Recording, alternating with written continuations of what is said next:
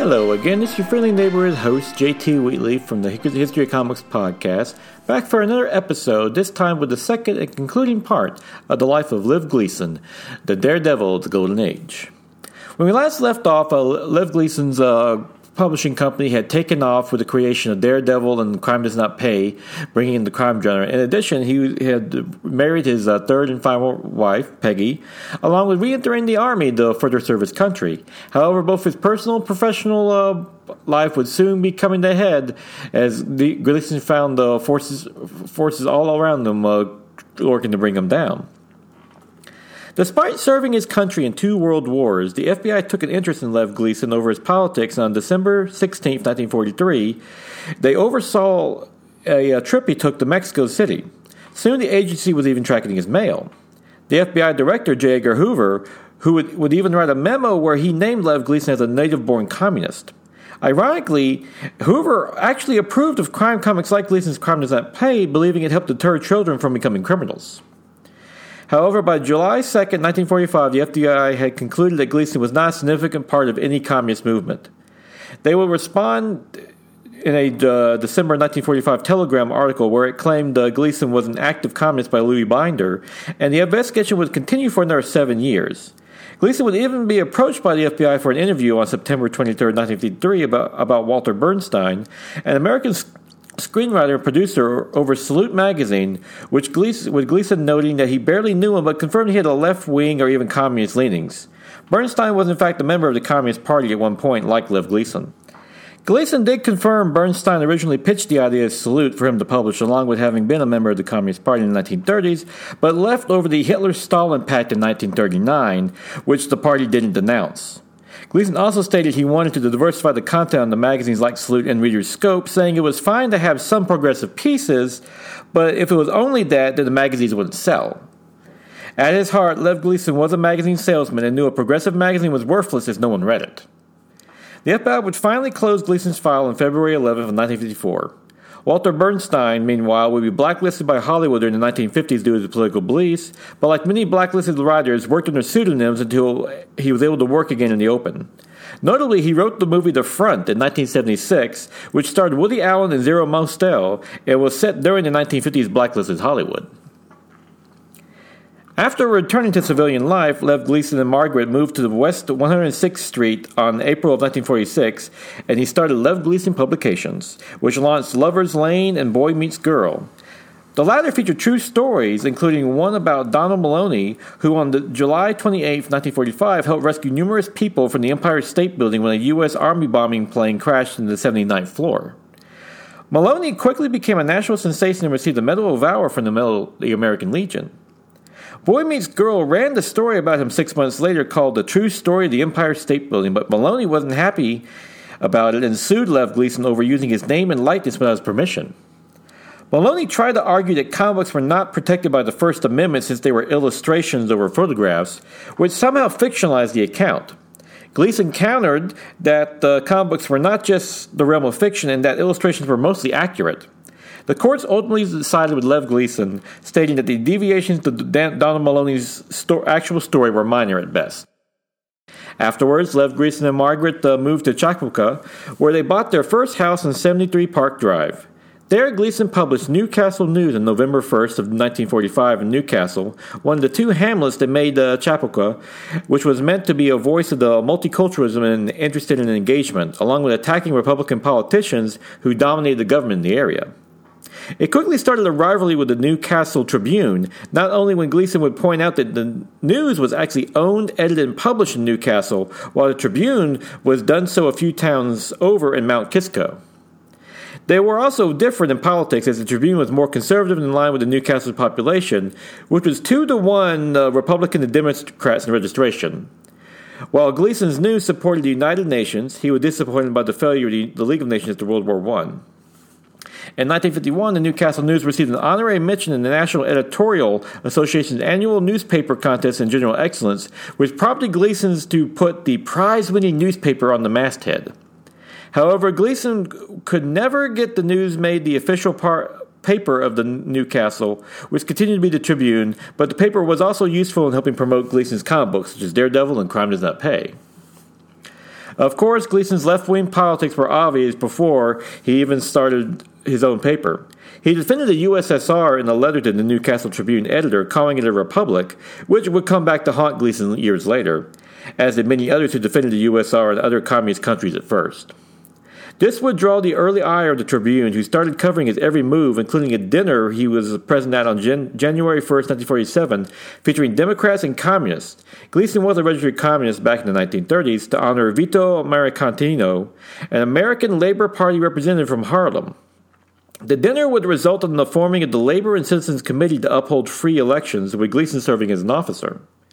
However, it was Gleason's part in another political organization that would cause him his first legal troubles, along with ultimately leading to his downfall. Gleason was part of the Joint Anti-Fascist Committee, which was formed in 1941 to assist in the Spanish Republicans in the Spanish Civil War against General Francisco Franco, who had lost a fascist coup against the democratic government of Spain. It was founded by Dr. Edward Barsky, who previously volunteered for the International Abraham Lincoln Brigade to assist the Spanish Republicans, which also included such celebrities as Ernest Hemingway, of which many of his novels were based on. During his service, Dr. Barsky would help pioneer the use of mobile Army surgical hospital units, which today we call MASH, while also providing some supplies from New York City. Despite their help, on January of 1939, General Franco overthrew the Spanish government, leading Barsky to flee to Toulouse, France, where he bought and rebuilt a hospital that helped the Spanish Republican refugees. When he eventually returned to New York City, Barsky formed the Joint Anti-Fascist Committee to help provide further assistance. The original point of the committee was to continue Barsky's work of aiding Spanish Republican refugees, and it would even have Pablo Picasso as an honorary chairman. Its latest goal was building a hospital in New Mexico City named in Barsky's honor to help Spanish Republican refugees, with celebrities like Orson Welles, Lucille Ball, and Ernest Hemingway supporting the cause. However, because the Spanish Republicans were supported by the USSR and its leader, Joseph Stalin, to many Americans they were synonymous with communism, and thus the Anti-Fascist Committee would be accused of being Communist Front by the House of Representatives Committee on Un-American Activities in 1944. This resulted in U.S. Attorney General Tom Clark placing on a list of subversive and communist organizations by the Department of Justice, which was created by President Truman, who had then instituted oaths for federal employees swearing against communism, resulting in hundreds being fired or forced to resign. On March 29, 1946, Lev Gleason was personally targeted in this when he received a summons to appear in Washington, D.C. to testify on the committee on April 4, 1946 at 10 a.m. However, while Gleason was on the executive board of the Joint Anti-Fascist Committee, he rarely attended meetings as he was busy with other projects, along with running his own comic book company. Edward Barsky, who was the national chairman, previously denied the subpoena, along with refusing to turn over any requested papers on February 13, 1946, fearing it would put refugees at risk, all of which Gleason was unaware of. As a result, when Gleason appeared to testify before the House of Un-American Activities Committee, he stated he was not present at the meetings, which frustrated the representatives when they questioned him. Despite his testimony, the U.S. House of Representatives on April 16, 1946, voted 292 to 56 to hold the Joint Anti-Fascist League in contempt. On March 31, 1947, the grand jury indicted the board on 2 counts of contempt of Congress and conspiracy to commit contempt. At this point, I hired O. John Roos, who had previously prosecuted Nazis at the Nuremberg trials, as their lawyer. In May of 1947, the trial commenced in the Federal District Court of D.C. under Judge Alexander Holtzhoff. However, they were able to force the judge to be removed due to bias, as he was previously served as an FBI director, J. Edgar Hoover's legal advisor, helping craft many of the anti-communist policies for the federal agency. On June 13, 1947, Judge Richmond Keach was appointed to preside so the trial could continue, and on June 27, they were found guilty by the jury. Barsky got 6 months prison sentence along with losing his medical license, while Gleason decided to take a deal to avoid jail time, accepting a $500 fine and 3 months suspended sentence, though Rhodes promised to appeal it all the way to the Supreme Court. On March 1948, the Court of Appeals upheld the convictions. 2 Supreme Court cases did arise from this. The first, U.S. v. Bryan, over the Executive Secretary Helen Bryan, who held the Anti-Fascist League's documents and whose conviction was upheld. The second, U.S. v. Fleischman, was over the board member Ernestine Fleischman, was also upheld. In 1951, Rhodes brought suit against the U.S. Department of Justice to remove the Anti-Fascist League from its list of subversive organizations, and the courts ruled in the favor of the board in Joint Anti-Fascist Committee versus McGrath, but in 1952, no release was given. Ultimately, the Joint Anti-Fascist League's board would be dissolved in February of 1955. In addition, it was later unearthed that Lev Gleason had a past life as Alexander Lev, who published Soviet Russia Today in the 1930s, a magazine that reportedly gave the true facts about what the Soviet Union was really like, though history has proven it was nothing more than propaganda. Lev would continue to serve as a business manager of the magazine until March of 1940. The same month, Lev Gleason launched Friday, his other magazine whose left-leaning bent would be accused of being a communist front, as his business manager. In addition, Alexander Lev also helped publish Salute, a veterans magazine modeled after Stars and Stripes, and Yank, before selling interest in it. On March 8, 1947, Congressman George Landers, representative from Michigan, outed Lev Gleason as Alexander Lev. On March 13th, he would even give an interview to the Newcastle News. However, this supposedly anonymous venture would come back to haunt Lev Gleason. While this was going on, Lev Gleason decided to publish Yanks, a patriotic comic. However, Gleason soon found himself deep in another controversy when he appeared in the June 2, 1947 edition of Newsweek in an article about communists. This would lead him to being targeted at anti-Red rallies, which led Gleason to print an editorial in the Newcastle News where he attacked McCarthy and Republican efforts to make it an election issue. This also led to a feud with DeWitt Wallace, the publisher of Reader's Digest, and on May 24th, Wallace sent a letter to Gleason to withdraw the editorial, leading to Gleason to send a counter letter on June 2nd. Gleason would cite In Fact magazine, which was attacked Reader's Digest, and Gleason also published Reader's Scope, a more left-leaning competitor to Reader's Digest, which would feature writers like Howard Fast and Truman Capote. Wallace countered that he had the right to pull the ads from the Newcastle News and accused George Seeds, the publisher of In Fact, of being a communist. The last In Fact would be published on October 2nd of 1950, and Seeds would later be blacklisted. Reader's Digest would remain the best-selling magazine in America until 2009. While Gleason was able to weather this anti-communist attack, another one was coming from the comic book industry in general, and he and his comics would be right in the middle of it.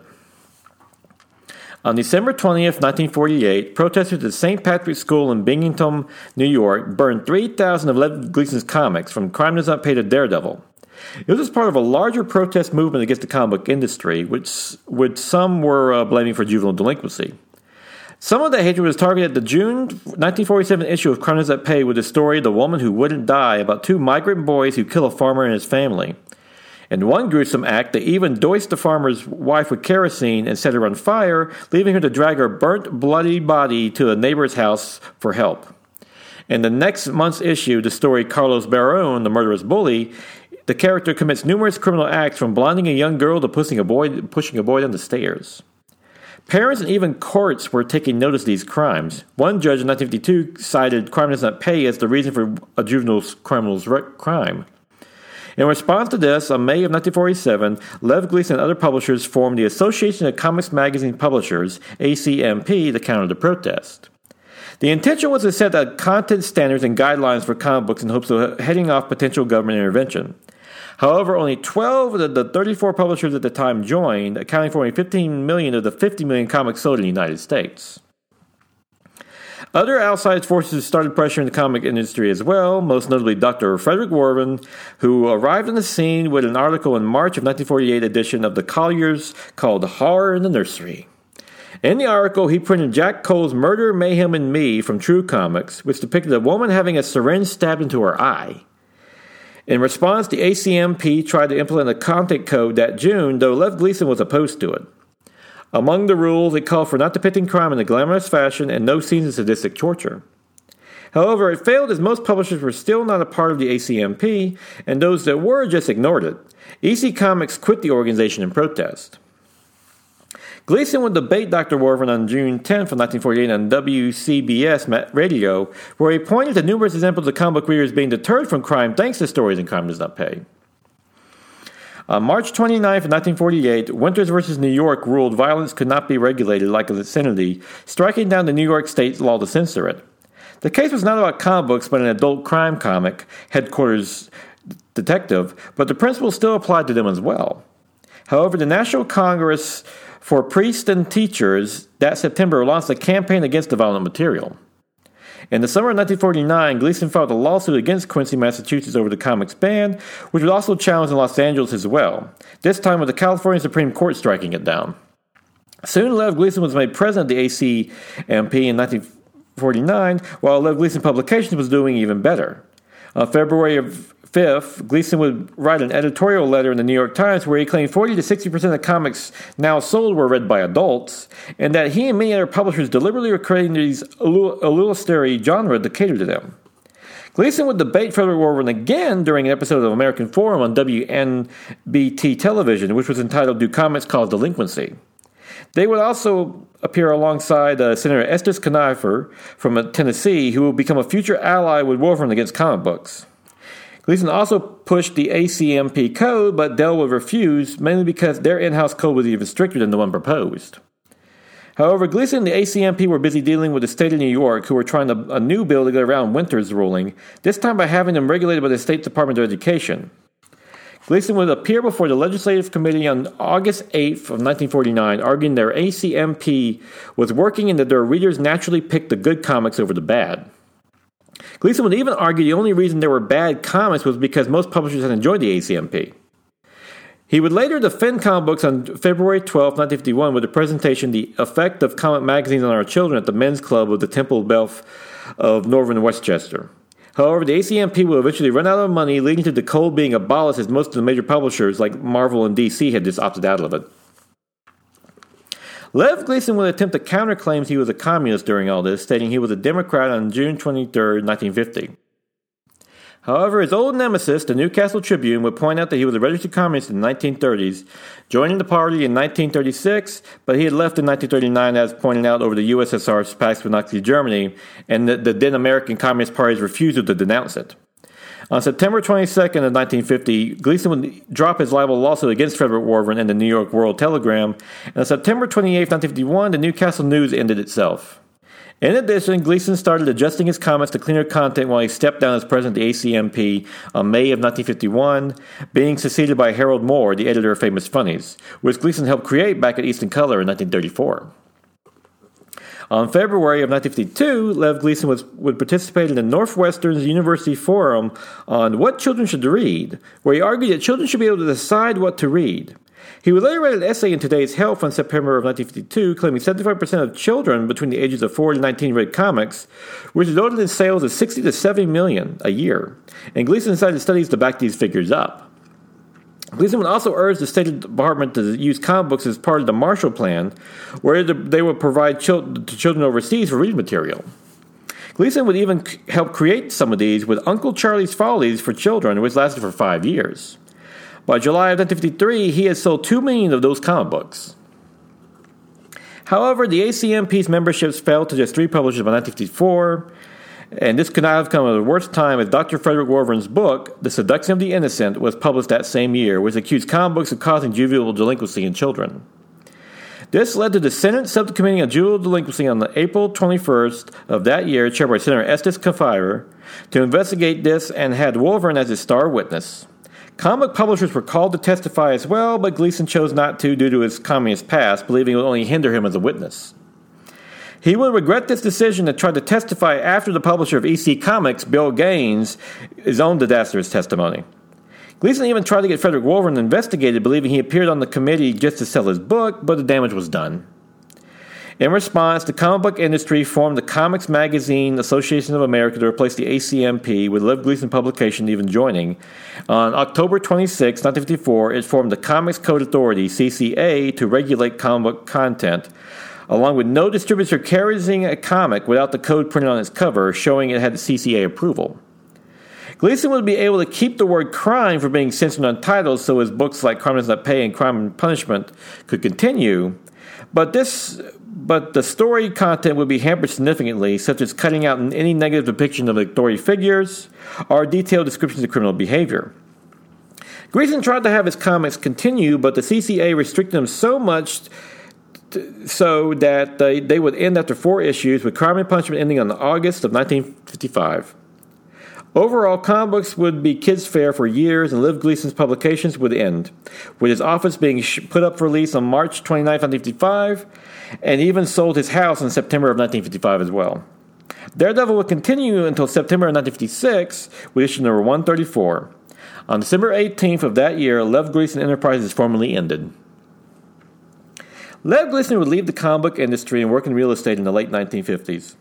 As a result, the copyright of his comic book creations like Daredevil lapsed, leading to Marvel Comics to snatch up the name a few years later when Stan Lee created the new Daredevil with artist Bill Everett, which is the one we know today. The Golden Age Daredevil would still make appearances sporadically, even today, as he is now in public domain. Erik Larsen would feature him in Image Comics' next issue project, where the character returned to Silver Streak Comics, and later Daredevil appeared in Erik Larsen's Savage Dragon number 141, with Little Wise Guys returning in issue number 148.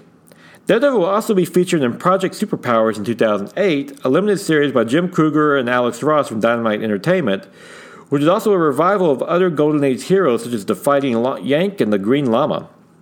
Most recently, Daredevil has appeared as a supporting character in The Ant on March of 2021, written and drawn by Erik Larsen. As for Lev Gleason, there is little public record of his life after his company ended. He tried to file for a passport at the age of 69 on March 24, 1967, having previously been denied one in 1952 during the height of the Red Scare. He would die on September 24th of 1971, leaving only his home and a few $1,000s. At his request, there was no funeral. And that was a rambling and too brief biography of Lev Gleason, a Golden Age publisher who helped innovate the comic book medium to what we know today, but was brought down by his own personal politics. While one could disagree with his left-wing views, Gleason was not a criminal and even a patriot, serving his country proudly in 2 wars, along with producing a successful business. In addition, for comic book fans, he was there at the beginning and through the Golden Age, helping innovate the medium, particularly the crime genre. For that, despite his politics, it should all make us grateful for the work he did. I would like to thank the chief source for these episodes, American Daredevil, Comics, Communism, and the Battle of Lev Gleason by Britt Decken, the legendary publisher's great-nephew. An informative but admittedly biased biography of Lev Gleason that does tilt a bit to the left in politics, but still a great read for anyone interested in his life and career.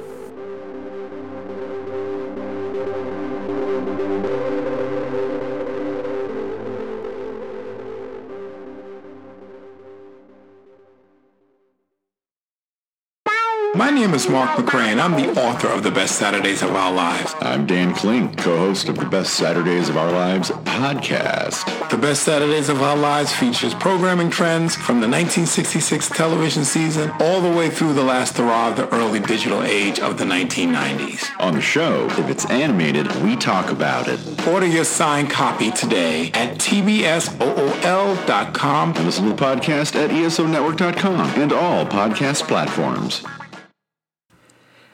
Now it is March 3rd, 2022, time for the favorite comic book of the week, Crossover, number 12 by Donnie Coates and Jeff Shaw, along with an opening assist by Robert Kirkman and Phil Hester, which sees the promised epic crossover from the previous issue in which Negan from The Walking Dead faces off against detectives Walker and Pilgrim from Powers, as he's revealed to be the killer of the comic book creators.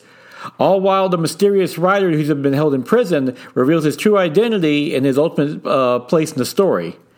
This has been a great series so far for comic fans because it's been living up to what it promises to be, which is literally a comic book crossover, and it delivers in this issue because seeing this group of characters from 2 completely different comic strips merging is brilliant. They work brilliantly together, and the opening panel sequence in which Negan tracks down his own comic creator, Robert Kirkman himself, written by Robert Kirkman and with art by Phil Hester, is equally brilliant. It has a great commentary on the relationship between the creators and their creation, and it just plays off brilliantly from beginning to end. This is the ultimate comic book for comic book fans, and it's matched, of course, by Jeff Shaw's gorgeous artwork, which does great renditions of Negan, Walker, Pilgrim, all the different comic book characters, like blending in seamlessly with the story, overall comic book, but also respecting each other's style. Like, I love the fact that Negan is still in black and white, even though he's in a color comic book. That's brilliantly done. So yes, all in all, Crossover, just a fun comic from in the end. I will not recommend this as your first comic book, but once you get into comic books and get familiar with all these characters, this is just a fun, great read. So definitely check it out.